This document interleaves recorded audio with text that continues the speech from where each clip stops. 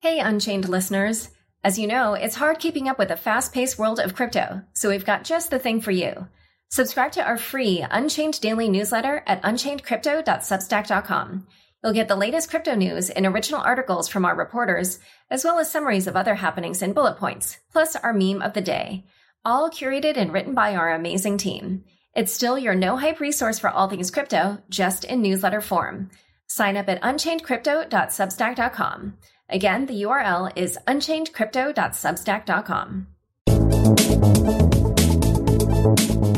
Hi, everyone. Welcome to Unchained, your no-hype resource for all things crypto. I'm your host, Laura Shin, a journalist with over 2 decades of experience. I started covering crypto 6 years ago, and as a senior editor at Forbes, was the first mainstream media reporter to cover cryptocurrency full-time. Sign up for my newsletter, where I will soon be making an announcement about pre-orders for my book, The Cryptopians: Idealism, Greed, Lies, and the Making of the First Big Cryptocurrency Craze. Head to unchainedpodcast.com, and the sign up for the email newsletter is right on the homepage. Today's episode is sponsored by EY Blockchain. Ernst & Young is committed to supporting integration of the world's business ecosystems on the public Ethereum blockchain. The Crypto.com app lets you buy, earn, and spend crypto all in one place. Earn up to 8.5% interest on your Bitcoin and 14% interest on your stablecoins, paid weekly. Download the Crypto.com app and get $25 with the code LAURA. The link is in the description. Kyber's Dynamic Market Maker, DMM, is the first DeFi protocol designed to adapt to market conditions to optimize fees, maximize returns, and enable extremely high capital efficiency for liquidity providers. Today's topic, due to the recent events that Tesla would stop accepting Bitcoin as payment because of its environmental impact, is going to be Bitcoin, fiat currencies, and their energy footprints. Here to discuss the issue are Alex Gladstein, Chief Strategy Officer of the Human Rights Foundation, and James McGinnis, CEO and co-founder of David Energy. Welcome, Alex and David. Thanks for having us. Thanks for having us. So, Alex, you've been on the show before, but why don't you briefly describe what it is that you do and how you came to research and compare fiat currencies, in particular the petrodollar, against Bitcoin from a human rights and environmental impact perspective? Sure. So I've been working at the Human Rights Foundation since 2007. So almost 15 years in the human rights field. And about 5 years ago, I really started looking at finance and currency from a human rights point of view, and really started to explore why people around the world were using Bitcoin in authoritarian regimes and in emerging markets and in high inflation environments. And that has driven a lot of my thinking and a lot of Ahrefs' work ever since.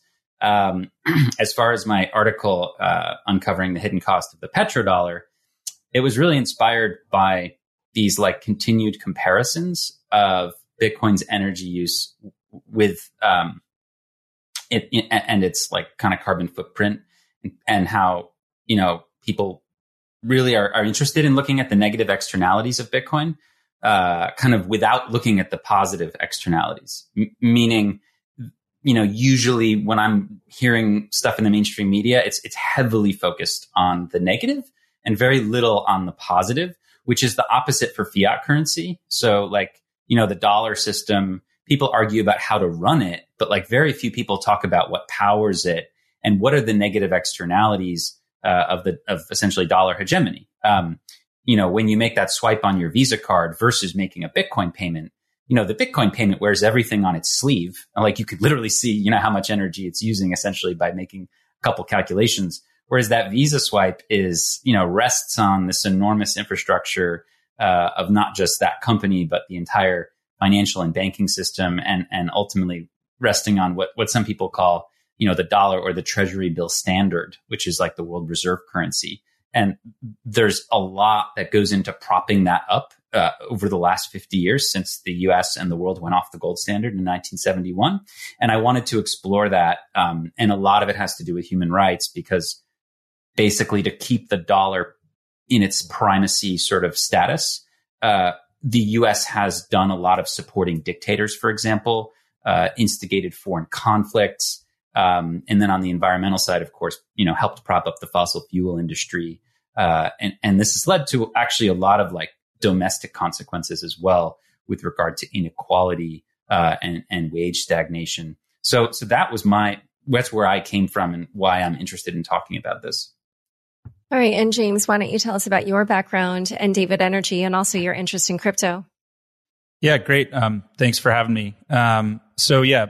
My background, actually, I did kind of physics and math as an undergrad and was always interested in the energy transition and I guess climate and then energy within sort of the climate change movement and how we could decarbonize our electricity system in order to fight climate change. And then that sort of culminated in I went on to do my master's in mechanical engineering.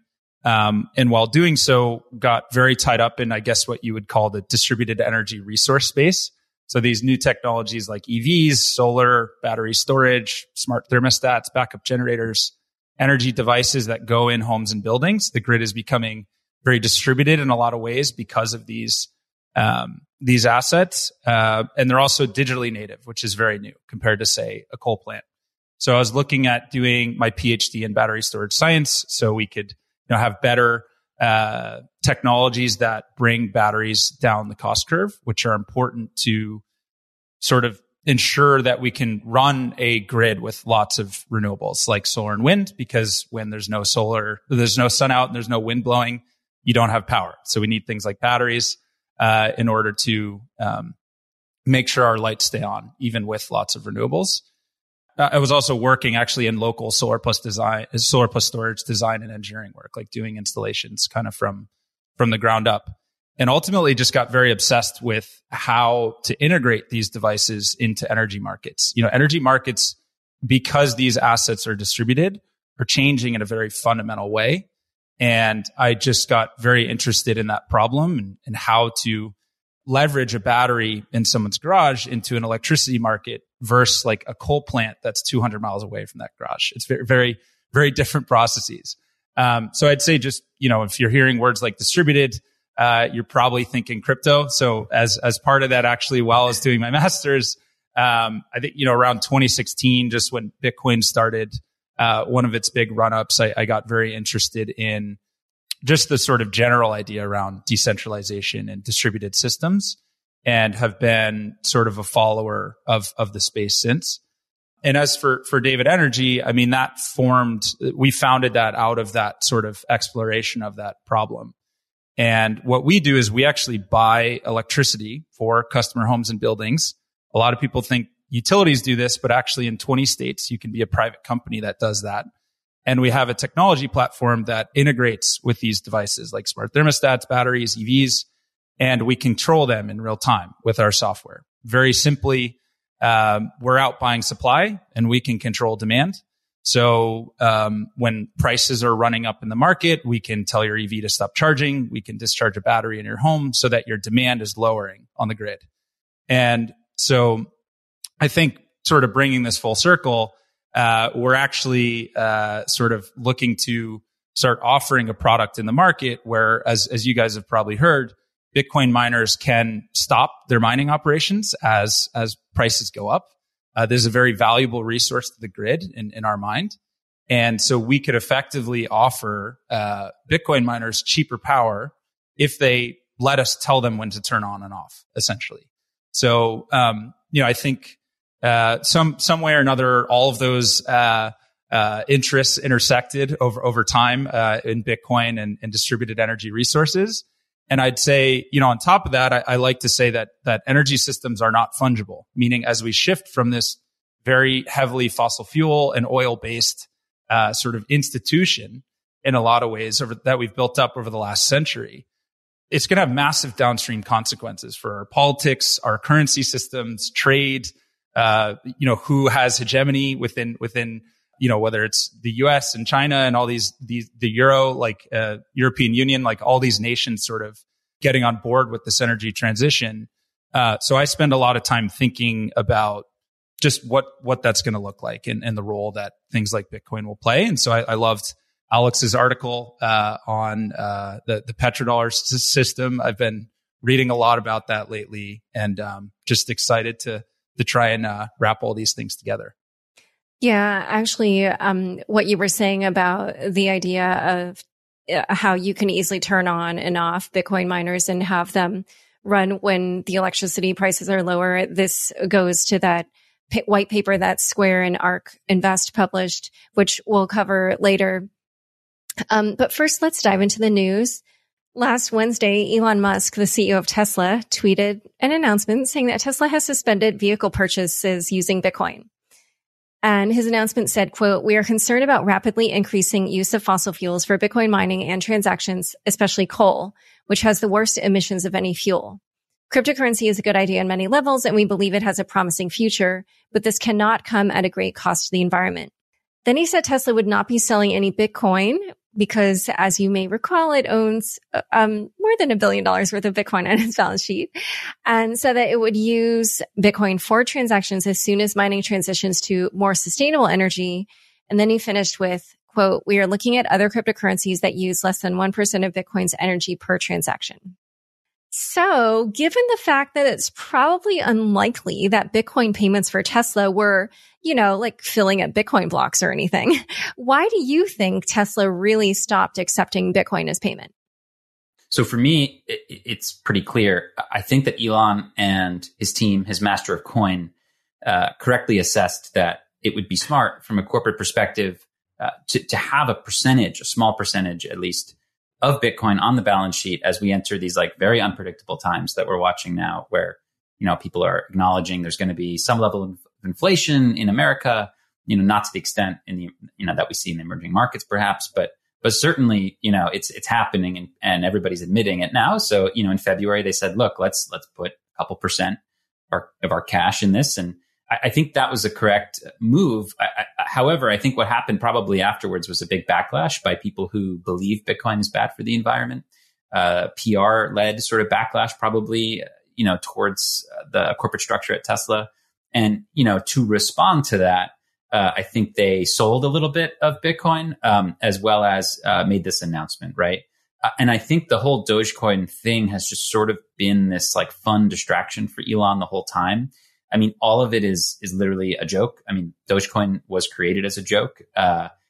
He was joking on Saturday Night Live about it. I mean, it is surreal. And now he's tweeting about the fact that they're going to try and look into other coins for accepting payments. And moments later, he tweeted that they're working with Dogecoin developers. I mean, he's taking the piss. I mean, there are no Dogecoin developers. So he continues to have this kind of running joke, which is helpful for him because it distracts from whatever drama is happening on the back end. And hey, everyone, just a quick note here. The day we recorded, Decrypt published an article, which we did not see until after the recording, saying that Elon Musk has indeed been working with Dogecoin developers.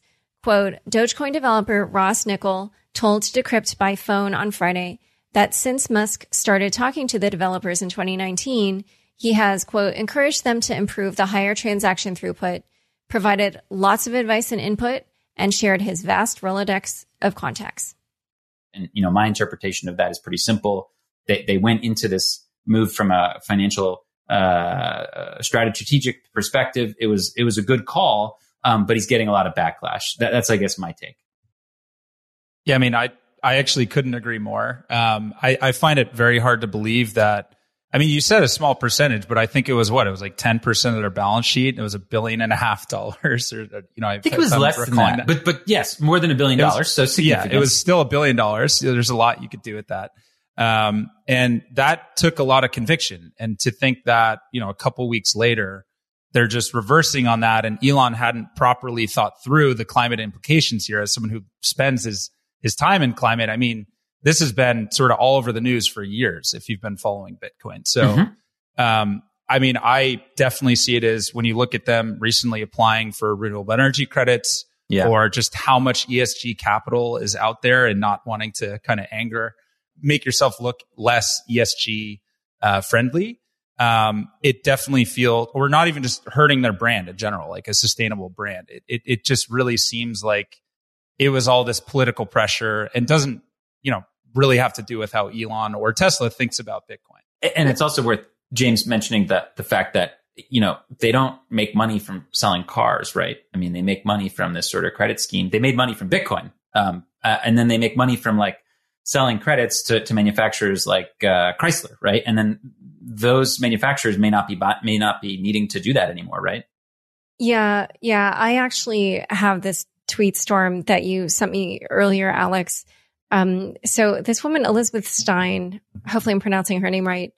I try to reach out to her to find out what her title was, but I don't know it. So I'm just going to say that her Twitter bio says ESG, impact investing, sustainable finance, fintech, comments, and content. So clearly she, has some knowledge in this area. She tweeted that the environmental impact of Bitcoin isn't news.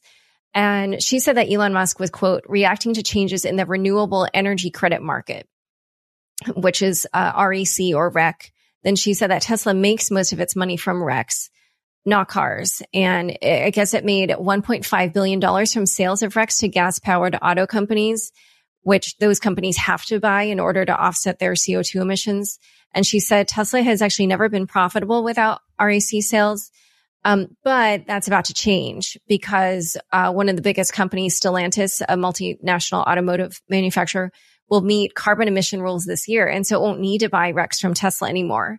And she said that this group, which includes Fiat Chrysler, accounts for $2.4 billion of Tesla REC sales from 2019 until now, and 55% of Tesla sales since 2008. So her hypothesis is basically Tesla now wants to switch to the renewable fuel credit market, and it has an application with the EPA out for electric vehicles to qualify for these tradable credits. And so her thinking is like, environmental regulators aren't big fans of Bitcoin. So I think there's a lot to be said for that because, if we just look at the fact that, Tesla did buy more than $1 billion worth of Bitcoin, it sure has not sold more than $1 billion worth of Teslas using Bitcoin or being paid for in Bitcoin. So if they really, really cared about the environmental impact, then like that's the part of their actions around Bitcoin that they would have, probably curtailed or done something about. But instead they did kind of the window dressing side Right. They would have divested, right? Exactly. Let's maybe just kind of zoom out a little bit because I think what we've also seen this year is like, there's been this influx of kind of what I would call normies, not kind of diehard crypto people that were into crypto from the start or even just from a few years ago. And we saw with the NFT craze that when all these non-crypto people kind of got interested in the technology, there was a backlash against proof of work consensus algorithms at that point as well. And so I just wondered, I was curious, James, like you're an energy person, you are into crypto. And I just wondered, like, how do you view this kind of like so-called environmental problem about of proof of work consensus algorithms? Why are you not saying, I would only support proof of stake coins or, what's your take on that? Yeah. I think, first leading with just my understanding, it's not as extensive as either of yours of cryptocurrencies. I haven't come across a coin or a cryptocurrency that, the energy intensity is a feature, not a bug, right? It's what creates security. And if you're to start reducing energy intensity, you're probably going to start reintroducing like trusted third parties. So, when it comes to Bitcoin, I don't put out there like, oh, well, why don't we just find a coin with, less energy intensity and we can use that, because I understand that from a technology standpoint, that's actually what makes Bitcoin so fantastic. And I on the other side of it, from like the climate aspect of this, at the end of the day, I don't think we should be making value judgments really on discriminating against one form of electricity consumption or another. Like you could get mad at pool heaters, right? I mean, if Bitcoin exists, I don't think anyone should be out there saying go ban it. So if you're in the climate community, you have to understand that this is here to stay. It should stay. I don't think we should be censoring this. So the question then is what do we do about it, and how do we make it sort of as value add as possible? What's the positive externalities here, as Alex had mentioned? And that's when you start looking at like what the petrodollar system looks like today. If you compare it to the US dollars emissions track record, it starts looking a lot more favorable. But I think at the end of the day, in that debate, there's really only two things that matter. One, this comes down to whether you think Bitcoin has utility or not. And what I see happening in the debate is on the sort of anti-Bitcoin side, they're kind of grasping at energy consumption as a way to discredit Bitcoin. But on the pro-Bitcoin side, there's now like a lot of talk about how it's good for the grid as a way to combat that narrative. So as an energy person kind of sitting in the middle, like I think a lot of times it's actually people arguing about whether Bitcoin has utility or not, and they're just finding things that can support an argument, right? And the second piece is we should be decarbonizing the grid anyways. Like that's just a fact, or my perspective. So if Bitcoin is to be using electricity, well, let's focus on the root problem here, which is decarbonizing the grid. So I don't know if that's kind of, there's a lot of layers there, but ultimately I'm pro Bitcoin and I'm pro decarbonizing the grid. So I don't see those things as mutually exclusive whatsoever. Yeah. And as we were discussing before the show, Tesla cars often plug themselves into outlets that are probably drawing from exactly. Fossil fuel energy. So, but Alex, so in a different form of zooming out, let's look at the other type of currency that Tesla accepts for its cars, which is obviously dollars. You wrote a very extensive piece on the petrodollar, and it was really an amazing deep dive. Can you kind of compare the impact of the petrodollar versus Bitcoin? Yeah, so I'll try to do a very abbreviated overview. But before I do that, it's worth just dwelling on this point that James made, which is excellent, which is if you don't think Bitcoin is worthwhile, of course, then you see the whole thing as a waste, right? So I think that's kind of where the debate should really be right now, is informing people that it is a tremendous value to many around the world who don't have the same financial privilege that people have in, Europe or Japan or the United States. So, just remember there's like 1.2 billion people out there who live in double and triple digit inflation. There's 4.3 billion out there who are living under authoritarianism. It's not so easy for them to transact, save, open up a credit line, send money to family and friends. Everything's a struggle, and their local currency literally depreciates very quickly. Their time and energy and the fruits of their labors are disappearing in front of their eyes. So let's be a little, careful here. And, my suggestion to those who are, who basically say Bitcoin has no social value, I'd love to see them commit to using the Sudanese pound for 1 year as their store of value and payment rail, and then come back to me and say that Bitcoin's value is overblown or doesn't exist. I mean, it is literally a lifeline for people out there.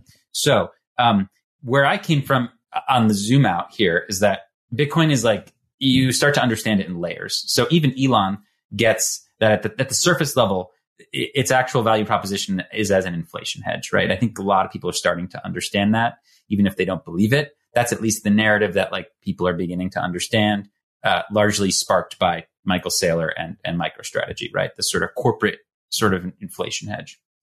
Dig down a little deeper, and then you start seeing it as like this tool for individual freedom and human rights. And maybe a lot of people won't go further than that. But, when you keep digging, you actually start to see that it's a geopolitical disruptor. And I think the important thing here, and the irony of Elon saying we're not going to take Bitcoin anymore for payments, but we're going to keep taking the dollar, is that Bitcoin is not a competitor to Visa. It's not a competitor to Ethereum. It's not a competitor to PayPal or Venmo or WeChat. Bitcoin is actually a competitor to the world reserve currency, which I will call the petrodollar. That's what its ultimate mission is to replace the petrodollar. And you can look at all of Satoshi's early writings, and you can confirm that this is what he or she was really trying to do, was basically create this parallel system that had a different rule set at the very base, right? Now, just real quick, as far as the history of what is the petrodollar, we had the British who were dominant in the 19th century financially, the British pound.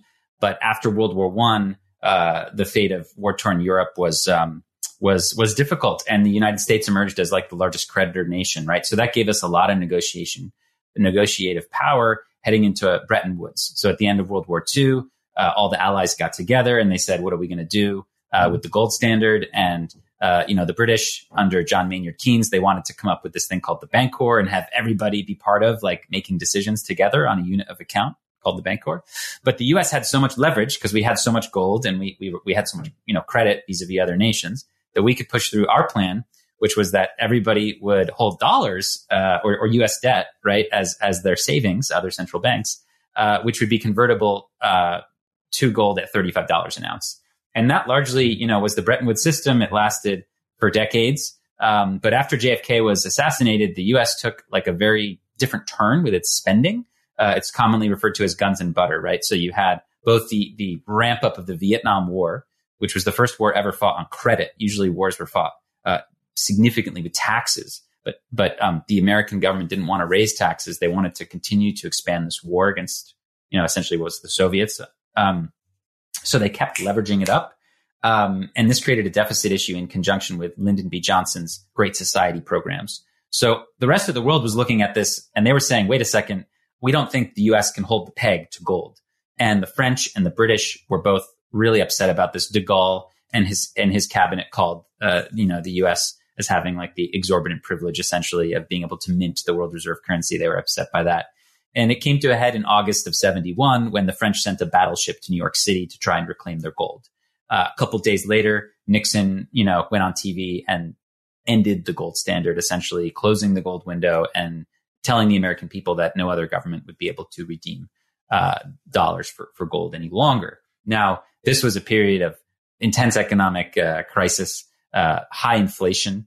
About 18 months later, we had the Yom Kippur War, obviously geopolitically relevant to what's happening now in the Middle East. And as punishment for us supporting Israel, the Saudis and the other OPEC oil exporting nations dropped an embargo on the United States, and oil essentially quadrupled in price. This was very bad for the U.S. in many different ways. And President Nixon at the time, and Kissinger, who was his most powerful kind of deputy, tried to figure out a solution to keeping the dollar's value up while it was no longer attached to gold, right? So after that we went off the gold standard, the dollar devalued by 10%. So we started entering a lot of inflation, right, in this decade. So the creation of the petrodollar was like a solution to this issue of how do we keep everybody else wanting to continue to buy dollars and US debt? Well, the solution was to tie it to the export of oil, right? So Saudi Arabia, which had just become the world's sort of swing oil exporter, the most important one in OPEC, and they controlled 80% of the world's oil reserves. What they were able to do was have this negotiation with the US. The Crown Prince came to Washington, D.C. in June of 74. Nixon went to Saudi Arabia a week later, and the new Treasury Secretary Simon went to Jeddah later that year. And they ironed out, which is essentially this sort of pact where what the Saudis would do was export oil in dollars. So if you want to buy oil from the Saudis or OPEC nations, you had to do it in dollars. Okay. And number two, they would recycle that income back into US debt. So that's what they had to do. And on our side, we would sell them tons of weapons, like not in a market way, but like in a non-market, very political way, and also protect and defend them. So that was like the deal. And we're still in that deal today, right? So like the influence of the petrodollar has waned over time, but it was extremely strong in the 70s, extremely strong in the 80s. It really helped with the fight against the Soviet Union. The Soviet Union had to dig oil out of the ground. We could print it literally. But there was no other Bretton Woods after 89. So after the Soviet Union fell, we didn't get together as a world and say, hey, let's figure out a new system. No, but the US pressed on with this unipolar moment, right? And you know what? The threat actually to the dollar was the euro, right? So that was like the idea at the time was that maybe we could go into this bipolar world again. Like in the 1920s, you kind of had the pound and the dollar, right? So look, I mean, the euro was seen as a real serious threat by US policymakers. And I think, and my thesis in my article is that the US fought really hard to protect dollar primacy throughout the 2000s. And, just to state some facts, and the audience, you all can have your own opinions on what they mean. The biggest threat to the dollar came in the form of something called the petro-euro. Saddam Hussein in October of 2000 announced he was going to sell oil in euros. By 2002, he was selling 5% of the world's oil in euros to France and Germany. March 2003, the U.S., aided by the U.K., invaded Iraq, threw out Saddam. By June of 2003, Iraq was selling oil for dollars again. So there's a lot of ways to interpret that. But look, Iraq war was like the fundamental thing of my life as an American who grew up at that time. And there's no consensus on why we invaded. It's kind of crazy. The people call it a war in search of a reason. Still, there's everybody agrees it wasn't for human rights and it wasn't for WMDs because those didn't exist. And it wasn't because of 9/11 because there was no connection between Saddam and Iraq. So, there's a lot of reasons, but at the end of the day, I think this is a compelling one. I think America had the power to protect the dollar against the euro. But I think that started to wane. So in the last decade, I think our influence has started to wane. And 2013 was the big year when China stopped sort of buying U.S. treasuries. So this petrodollar system that was kicked off by the oil exporters buying all of our debt and allowing us to finance all these social programs and invasions around the world in our fight against the Soviets. They sort of handed the baton to the Europeans who bought all our debt. And then the Japanese bought all our debt. And then the Chinese started buying all our debt after 2001 when they entered the WTO. But after 2013, everybody was like, wait a second, kind of like vibes from the late 60s. We don't think the U.S. can hold this together anymore. So the world has been like unloading U.S. treasuries since that year. And now the U.S. government is the major purchaser of our own debt. So that brings us to today, where I think the petrodollar system is in like a decline. But still, I mean, the dollar is 60% of the world's foreign exchange reserves. Something like 40% of all the world's debt is issued in dollars. It's down from its apex, which I would say was probably anywhere from 5 to 10 years ago. And Russia and China are now starting to do a lot of trade in their own currencies and in the euro. This is just going to continue to expand and the dollar is going to continue to slide. So my thesis essentially in the paper is that we could be heading towards a Bitcoin standard. So it may not be, the yuan standard. It may not be the euro standard. It may not even be like a multipolar world. It could very well be that, you have this lineage essentially from the gold standard to the treasury bill or dollar standard to the Bitcoin standard. And I'm very intrigued by that from a human rights point of view because, today 4% of the world's population gets to make the decisions for everybody because we as Americans control the reserve currency. And this creates like really big stressors on other countries because they have to design their economies in a way where they can accumulate dollars. They also have to go like get dollars to like advance and industrialize themselves, whereas we can literally just print it. So this privilege, this exorbitant privilege has allowed the US to do exorbitant amounts of spending on social programs and military stuff. But I think that is like kind of coming to an end.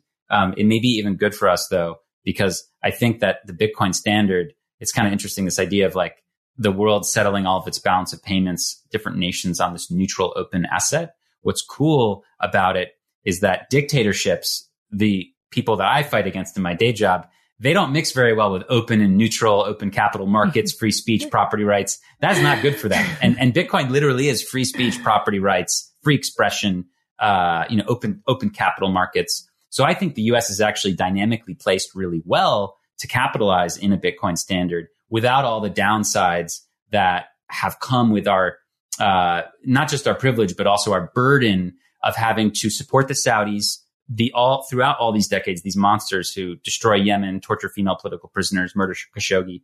Don't have to do that anymore. We don't have to like invade other countries to protect dollar primacy. We don't have to prop up the fossil fuel industry and attack nuclear energy and prevent other countries from becoming energy independent. And we don't have to keep pushing the financialization of the world, which has led to massive inequality in the United States, where defense, finance, real estate, services, technology have exploded, but the industrial class has completely disintegrated because when the dollar is so strong, we can't export anymore. So I see actually hope in this system. And I think it's rich that people are attacking Elon for, taking Bitcoin as payments when they should be a lot more critical of him taking the dollar for payments. Yeah. And we're going to dive into that in a moment because, just what you were saying about how our dollar is really so tied to energy and fossil fuel energy, I think it's fascinating. I think it's something a lot of people don't think about, aren't even aware of. And just the way that you tie it all together with the full kind of social impact, it really goes to the heart of that term ESG, which I had to Google for this show, but it's environmental, social, and governance impact. And I was like, oh, wow. So Alex's thesis here about the petrodollar, it kind of encompasses all of those things. And so I find that really fascinating. But first, we're going to take a quick word from the sponsors who make the show possible, and then we'll discuss more of that. With over 10 million users, Crypto.com is the easiest place to buy and sell over 90 cryptocurrencies. Download the Crypto.com app now and get $25 with the code LAURA. If you're a hodler, Crypto.com Earn pays industry-leading interest rates on over 30 coins, including Bitcoin, at up to 8.5% interest and up to 14% interest on your stablecoins. When it's time to spend your crypto, nothing beats the Crypto.com Visa card, which pays you up to 8% back instantly and gives you 100% rebate for your Netflix, Spotify, and Amazon Prime subscriptions. There is no annual or monthly fees to worry about. Download the Crypto.com app and get $25 when using the code LAURA, L-A-U-R-A. The link is in the description.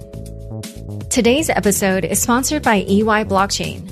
Ernst & Young is committed to supporting integration of the world's business ecosystems on the public Ethereum blockchain. Join our 5th annual Blockchain Summit and Education Series on May 18th to 21st for a deep dive into zero-knowledge privacy technologies, accounting, and tax rules, as well as the future of finance. Sign up and learn more at ey.com/global blockchain summit or blockchain.ey.com. Kyber's dynamic market maker, DMM, is a game changer in DeFi, being the first protocol designed to react to market conditions to optimize fees while providing extremely high capital efficiency for liquidity providers. Fees are adjusted dynamically based on market conditions to maximize returns and reduce the impact of impermanent loss. Liquidity providers can customize the pricing curve to create amplified pools that greatly improve capital efficiency and reduce trade slippage. Depositing tokens to earn fees is also fast and simple, with this liquidity easily accessible by dApps, aggregators, or other users. Visit dmm.exchange now. Back to my conversation with Alex and James. So, as you know, Alex described, the dollar is really a petrodollar. And there was this great piece that Susan Su, who's head of portfolio and growth at Sound Ventures, wrote, and was called "Think BTC is a Dirty Business? Consider the carbon cost of a dollar." And so she says things like, quote, "It is important to note here that this connectivity between the dollar and oil is not an abstraction, just as Alex described."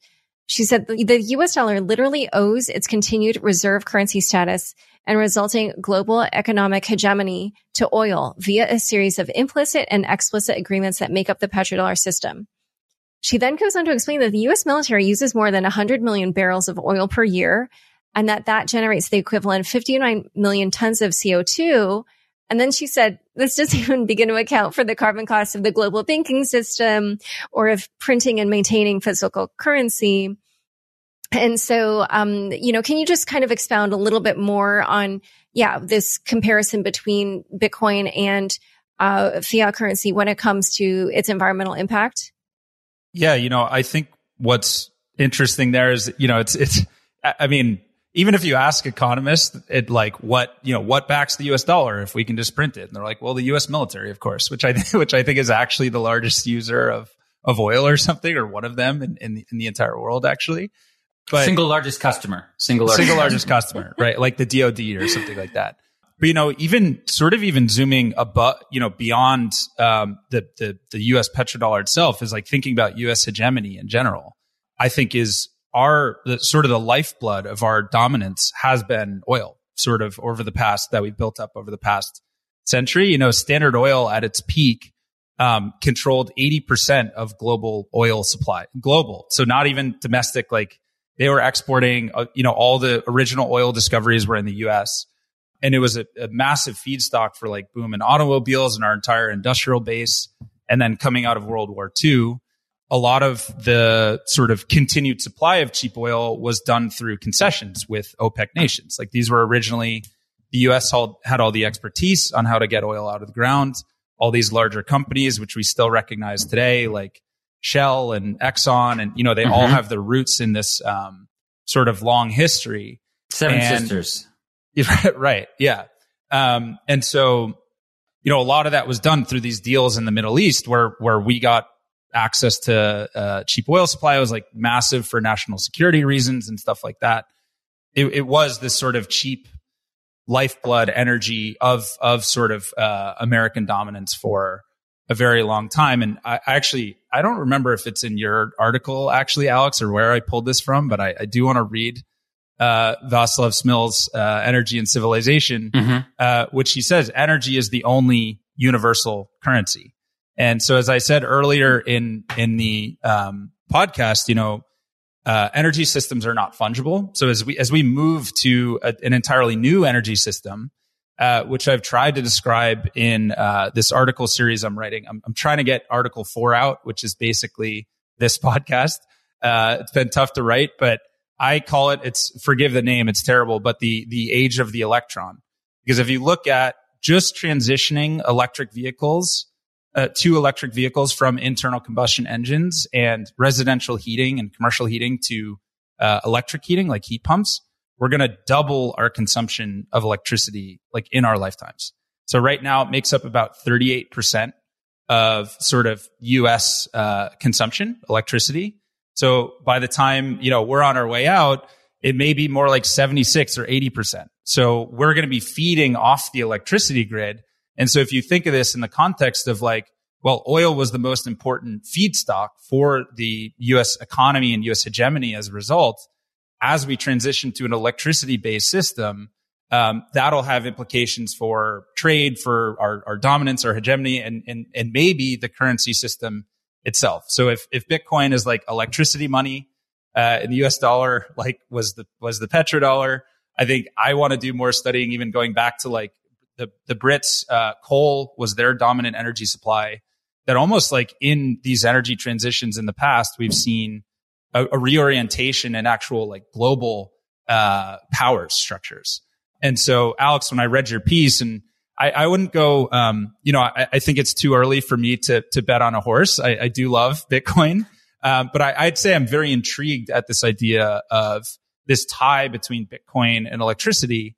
And then thinking about that in the context of the US petrodollar and all these systems and how that could emerge over the next few decades. And just to add on that, when we think about Elon and the pressure for him to stay ESG compliant, I mean, can the dollar be green is a very good question. I mean, again, and you know about this more than me, but the US and the World Bank and the IMF have really fought over the decades, emerging market economies from becoming energy independent. We've fought them from becoming agriculturally independent. We've wanted them to be dependent on us. We have pushed away at nuclear development. The world could be a lot more nuclear today if we weren't trying to protect this sort of petrodollar system. We've also fought a lot of renewables ever since the 70s. If you remember the whole Carter administration thing, so, I mean, we've been fighting renewables and nuclear in a big way, to keep this system afloat. And, we ask about, could Bitcoin be green? Well, I mean, all we have is the data we have. And, the most conservative data from Cambridge says that something like 39% of all of Bitcoin's energy is from renewables. And something like 3/4 of all the miners have it in their mix. So, where could we go from here in a world where, as you know, and you can explain, renewable energy tech is just getting cheaper and cheaper and cheaper and cheaper. You know what I mean? Could you imagine a world where Bitcoin in 20 years is running all on coal? Does that make sense? I don't know. I mean, you look at coal declining just because of solar, wind, and natural gas right now, and I don't see that. I do, just a slight aside on that. When you look at Kentucky using this tax subsidy to entice Bitcoin miners to come into Kentucky, you could, if you look at it, it looks like trying to prop up the coal lobby, basically, keep those coal plants functioning. So there's certainly an immediate concern about, yes, this could absolutely help coal plants continue to run. Could help nuclear too, which is clean. The way I guess I put it in climate circles is they're well, why couldn't we just transition the US dollar to back renewables? I'm well, technically you could, but you can't. It'd be naive to ignore the institutional inertia behind how intertwined the US dollar is with petroleum, to the extent that I even grow concerned that as we electrify the economy and we use more and more electricity and less petroleum, well, as demand for petroleum goes down, actually demand for US dollars globally goes down.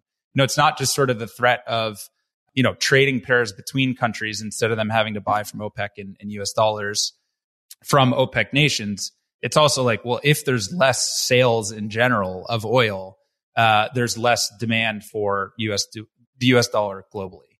And right. I don't, as you've said, like the petrodollar, it's been waning. A lot of people, I've seen a new sort of emerging debate, like in different spheres on Twitter, that actually it's the euro dollar now. So dollars marked in, that are in like European banks and stuff like that. Like the US dollar has become so ubiquitous that petroleum doesn't even really matter anymore. That may very well be true. But at the end of the day, like the US petrodollar system started as an explicit quid pro quo between OPEC and US, as in you sell for US dollars, we'll back you with our Navy. And then now, and if we're transitioning like away from that, it's more of this implicit, there's definitely a higher risk of becoming this multipolar world. And in that case, the US dollar would suffer. So I think it's just like, the way, again, I explain it to my climate friends is just like, you see Bitcoin miners actually wanting to go co-locate with solar and wind farms to like relieve transmission. We can get into all the benefits it may or may not offer, like with the Square crypto paper. But there's just so much inertia behind the US petrodollar system that I don't see us like suddenly figuring out that, the US dollar is actually going to emerge and be great explicitly for renewables or electricity in the way that Bitcoin could. Let's talk about that Square and ARK Invest paper, because I found this just incredibly fascinating.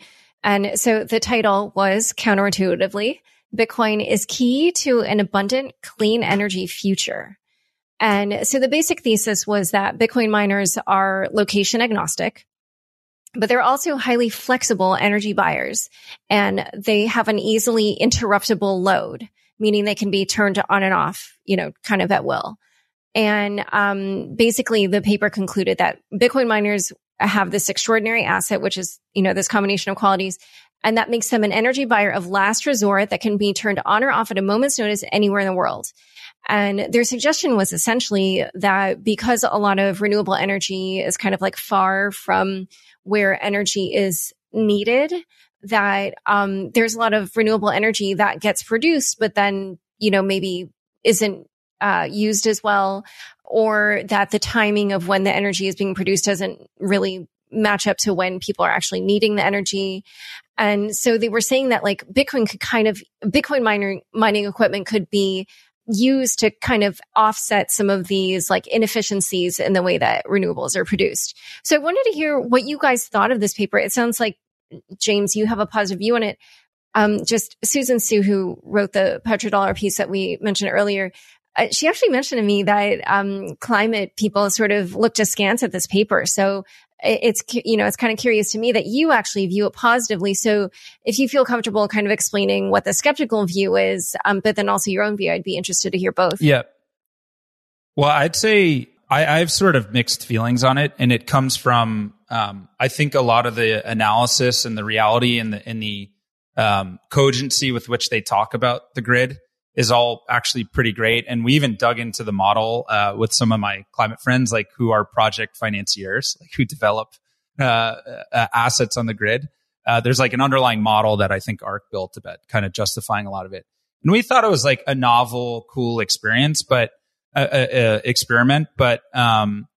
ultimately viewed it as cynical in that the evidence to support the nameplate claim of it is key is a little thin. Like it's not the evidence they provided was interesting, but it didn't, like, you can't connect it to just being like the key unlock to a renewable future. So that was a lot of the pushback that I heard and honestly kind of supported. The other piece of it is the analysis itself, which they do quite well. I think that there's two main values that Bitcoin miners may potentially bring to the grid. One is what I like energy liquidity for stranded assets. So I've heard it happening anecdotally in the Texas market. Actually, there's such a huge interconnection queue for more solar, more wind, more batteries that we're actually kind of overloading the amount that we can build on the grid. Like there's more available. It is such a great region for cheap wind and solar because there's a lot of wind and there's a lot of sun. And so people have seen Bitcoin miners actually, in order to get sort of interconnected into the grid, the Bitcoin miners will co-locate to the wind and solar and offtake a lot of that, enough of that power that they can actually help these resources get interconnected. So it actually leads to like net new generation of solar and wind. If that's true, that's very compelling. On the flip side of it, like I mentioned in Kentucky, it can also be used to prop up like stranded coal assets. But I think if we look at over the next decade or two, I'm not as worried about the coal piece of that. And sorry, the second piece is which I find extremely interesting about Bitcoin, and they do mention in the paper, is this idea of it as like a capacity reserve margin or backup generator for the grid.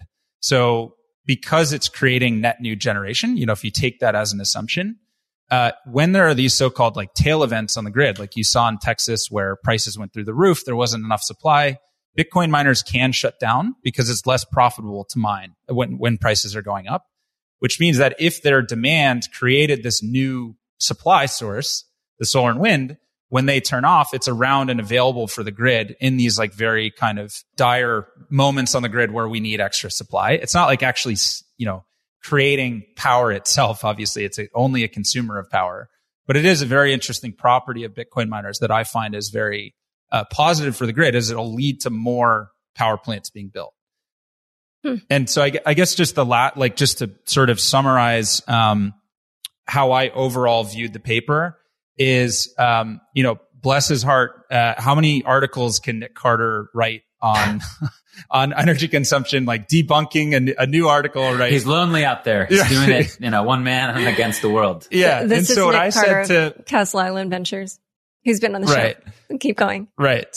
So what I said to my climate friends is like, I don't support necessarily the title like Bitcoin is key to a clean energy future. Like there's a lot of unknowns. We're probably going to build a lot of stuff anyways. There's interesting properties. There's a lot of nuance here. I view it as like it was a very effective counter narrative that they kind of landed on in creative, because they've been getting, the crypto community like beat to death by this energy consumption narrative for 6 years. And so it just kind of makes sense to me that this counter narrative emerged like, well, you know what? Actually, it's good for renewables. So it's not that I necessarily like support that, but I understand there's a reality here where it can be very helpful to the grid. And then there's also this like narrative that exists in the context of people who are bashing Bitcoin. So, overall, I think it's interesting that it's out there. I thought they did a great job. But I personally wouldn't go as far to say like it is the key to unlock a renewable energy future, even though I'm very intrigued about this idea of like, to Alex's point, a Bitcoin electricity standard emerging, kind of in our lifetime. Yeah. I just would add one other thing just for the audience, that we don't know yet. Like basically, measuring Bitcoin's energy footprint, carbon footprint, and mix is very hard to do, and happens at a kind of academic level only once every year or two. So there's really I think in 10 years there will be probably a dozen organizations doing this, and we're going to have tons of data and like a lot more transparency into the situation. I would love that. But today there are corporate people doing it who have a really big self-interest. And then we kind of have Cambridge, right? So the Cambridge Center for Alternative Finance is kind of like the best we have as sort of a neutral-ish academic institution. And, we haven't seen a paper out of them since 2019. So, and Bitcoin has changed a lot since then. And as we look to the future of Bitcoin and the dollar, I think it's worth looking at some trends that are happening in the last 6 months to 12 months with Bitcoin. We don't have very recent data on Bitcoin's global energy mix, but from events that just happened in Western China, miners have said that it looks like a lot less mining is taking place in China than we thought, potentially less than 50%. F2 Pool has mentioned that for the first time ever, they're getting less than half of their hash rate that's pushing towards their really, really large pool from China. So it looks like we're seeing a decentralization of mining out of China, which is very interesting. We're also seeing like a lot more renewables in these places than previously thought. Everybody keeps saying, coal heavy provinces in China, but the second largest coal heavy province in China, Inner Mongolia, just, they're banning Bitcoin there. So that's going to move to more renewable areas. And then in Xinjiang, miners there, I spoke to one, I'm trying to research what's going on there. And this person told me that the fact that they were able to close it all down is very bad for business. And they're going to be looking to move elsewhere. So I wouldn't be shocked if you saw miners get out of there. And in addition, that grid is more renewable than people thought. So I would just say that the future of the mix is changing, and potentially in a way that could be a lot more renewable. And the last point I want to make for the audience is just to think about this from like a humanitarian point of view. If you consider that you can turn solar and wind and hydro resources into like a very valuable asset that can benefit the local population, then you start to have a different incentive structure for consultants and sort of foreign megacorps who usually participate in extractive industries. And this is sort of the thesis of Why Nations Fail, a famous book, that like basically countries that have these extractive industries fall into disrepair and a small group of elites control everything, right? But if you're actually having like Halliburton or whoever who normally come in and like loot the country and leave, if they're coming in to build Bitcoin mining equipment for like the local, either the people or the government to like accumulate, well, all of a sudden now these other countries that are maybe like Sudan or Ethiopia or whatever, who might be naturally rich in resources, but don't have good dollar access, all of a sudden in a world where maybe Bitcoin is the reserve currency, they're able to be independent. And that's a really interesting future. Again, very different from the one today where, again, Americans are completely privileged with having this ability to run up these massive deficits on social spending and war, and for everybody to continue to want to buy our debt.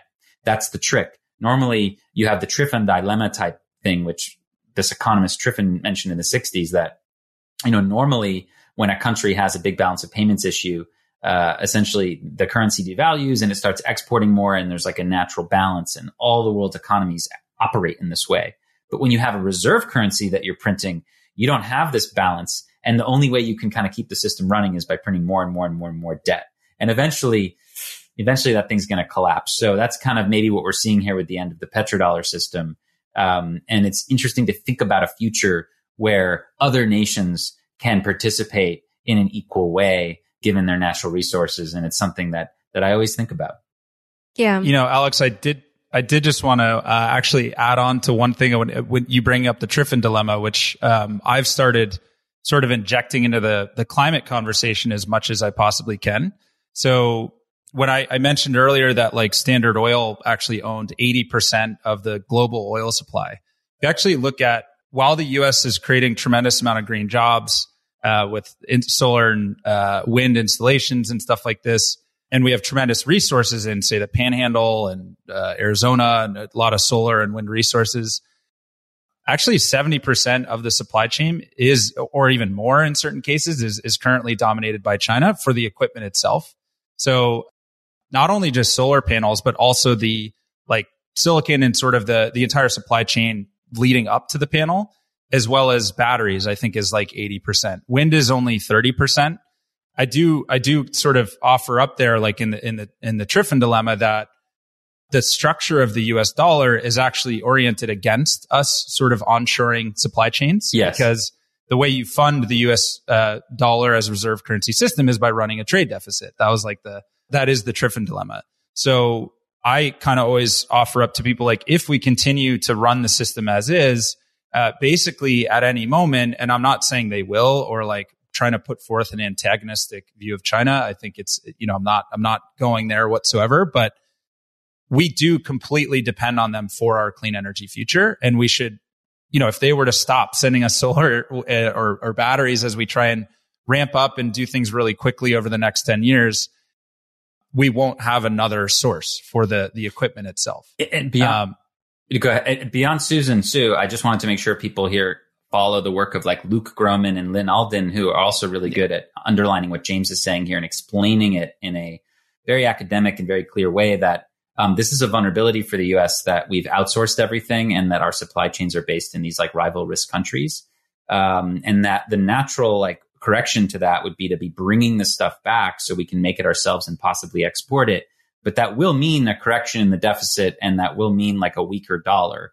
So, these are the trade-offs we have to think about. But we've really sacrificed a lot to have this like sort of dollar primacy that gives us the ability to finance all of these social spending and wars. I mean, again, we've hollowed out our kind of manufacturing middle class and put all of that infrastructure in China and other countries. And all of a sudden, those other countries that have been selling stuff to us for the last few decades, they're not willing to reinvest that profit back into U.S. debt anymore. China's, investing it into their own, Marshall Plan, the Belt and Road. I mean, they've got other plans now, and other countries are investing in other stuff. Russia's stocking up on gold. And, I think people are going to start stocking up on Bitcoin in the next 5 years, central banks. So, American policymakers have to be really careful here. But I think if they're smart and they understand what's happening with Bitcoin, we can be so dynamic in the Bitcoin future. And America, as the country built on the Declaration of Independence and on these very values that Bitcoin empowers and sort of vibrates with, private property and free speech and freedom, we can really dominate, I think, in that future. And so I think that Bitcoin is in many ways a way to bring us to like a more patriotic and more reasonable American future. That's, I guess, my argument.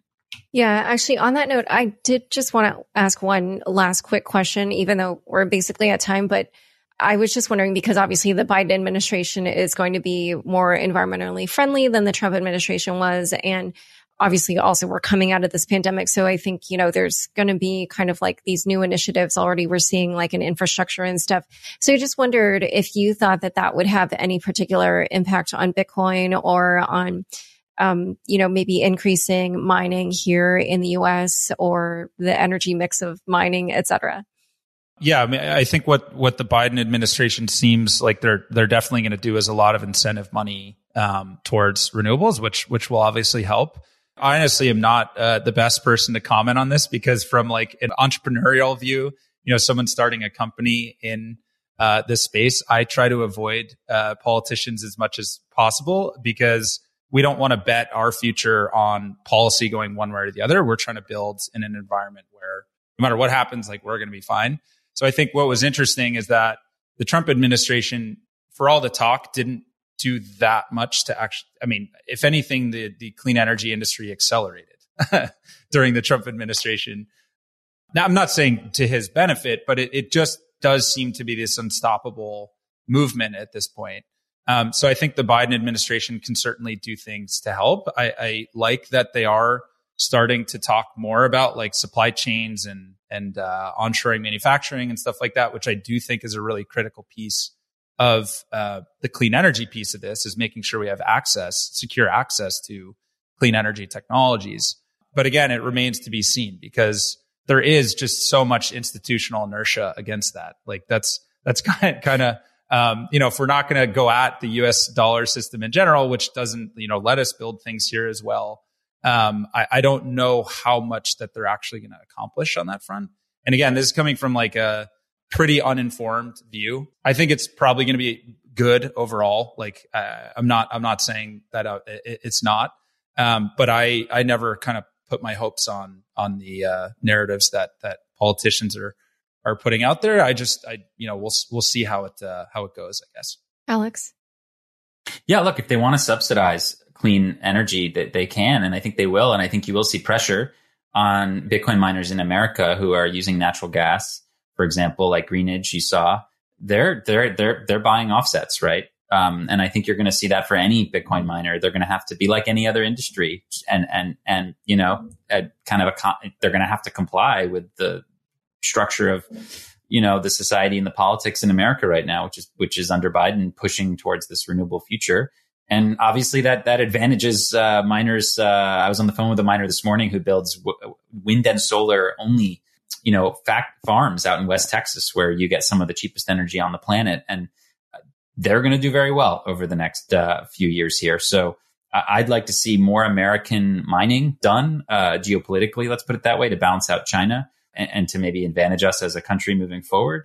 And of course, I'd love to see that be more renewable. And I think an unintentional byproduct of some of the Biden administration's language here is going to probably be to force that, even if it comes at the cost of a state subsidy, which is kind of ironic that they're going to be like burning these petrodollars to help bring us to a more clean Bitcoin future. But maybe that's the case. Something I would love to see is really a concerted effort to bring clean energy supply chains to the US. Like, I think that could be a very impactful way of even the Biden administration, spurring the clean energy movement along. So on top of the sort of national security viewpoint that you had Alex on mining Bitcoin in the US and how that could be beneficial is also just, let's not forget where all of these clean energy technologies come from. And that would be probably the policy that I see kind of discussed, but not like really, I haven't seen a concerted effort behind it. And I'd love to see it more prevalent in the conversation. Yeah. Alex, when you brought up Lynn Alden, I think, and I read this so long ago, I don't remember exactly, but I think she was talking about how because of the pandemic, like it's going to bring up resiliency as a feature. And she was talking about these supply chains. And yeah, so I totally agree with you. And when you were saying that, it'd be great to see more mining in the US, I do think if that happened, then it would naturally be more clean, because already the Cambridge study showed that in Europe and in North America, the median percentage of renewables is 70% and 66% respectively. But in Asia, and this is Bitcoin mining, the median is 25%. So clearly, if we had more mining here, I think the mix would definitely be more shifted toward renewables. All right. Well, this has been a super comprehensive conversation. I'm so glad we were able to pull this together last minute to talk about some fun news. Where can people learn more about each of you and your work? I would say actually check out the DER Task Force, dertaskforce.com, if you're interested in kind of the distributed energy topics that I discussed here. We view it as the go-to community for distributed energy enthusiasts. We have meetups, we have a podcast. There's like a network of very motivated, plugged in folks who you can get direct access to through our Slack. And then, myself, I'm on Twitter mostly. That's my platform of choice. Check out at James_McGinnis or at the David Energy if you want to learn more about the company, or just davidenergy.com. Great. And Alex? Yeah, again, thanks so much for having me. I'm, focused on the S part of the ESG here at the Human Rights Foundation. You can follow us at href.org. You can follow me at Gladstein on Twitter. My article that sparked a lot of this conversation is called The Hidden Cost of the Petrodollar on Bitcoin Magazine. And then for further reading, I'd really recommend that people follow 5 people. Definitely Susan Su, read her article. Definitely follow Lynn Alden and Luke Grumman. They're very informative on this. Nick Carter, of course, is worth following on this side of things. And then one other person I would bring up is Michael Hudson, who is quoted a lot about in David Graeber's book, Debt, which is kind of a masterpiece, obviously. Michael Hudson is quoted quite a bit in David's very, very good section on the petrodollar system, which everybody I think should read. David, of course, passed away. Unfortunately, rest in peace. But Michael is still around and doing some interesting work. And he's been a searing critic from the far left, I would add, of the petrodollar system. So I think reading his stuff is really interesting. So I hope that gives folks some more rabbit holes to go down. Great. All right. Well, thank you both so much for coming on the show. Thanks so much for having us. Thanks so much for joining us today. To learn more about Alex, the Human Rights Foundation, James, and David Energy, check out the show notes for this episode. Sign up for my newsletter, where I will soon be making an announcement about pre-orders for my book, The Cryptopians: Idealism, Greed, Lies, and the Making of the First Big Cryptocurrency Craze. Head to unchainedpodcast.com, and the sign up for the email newsletter is right on the homepage. Unchained is produced by me, Laura Shin, with help from Anthony Yoon, Daniel Nuss, and Mark Murdoch. Thanks for listening.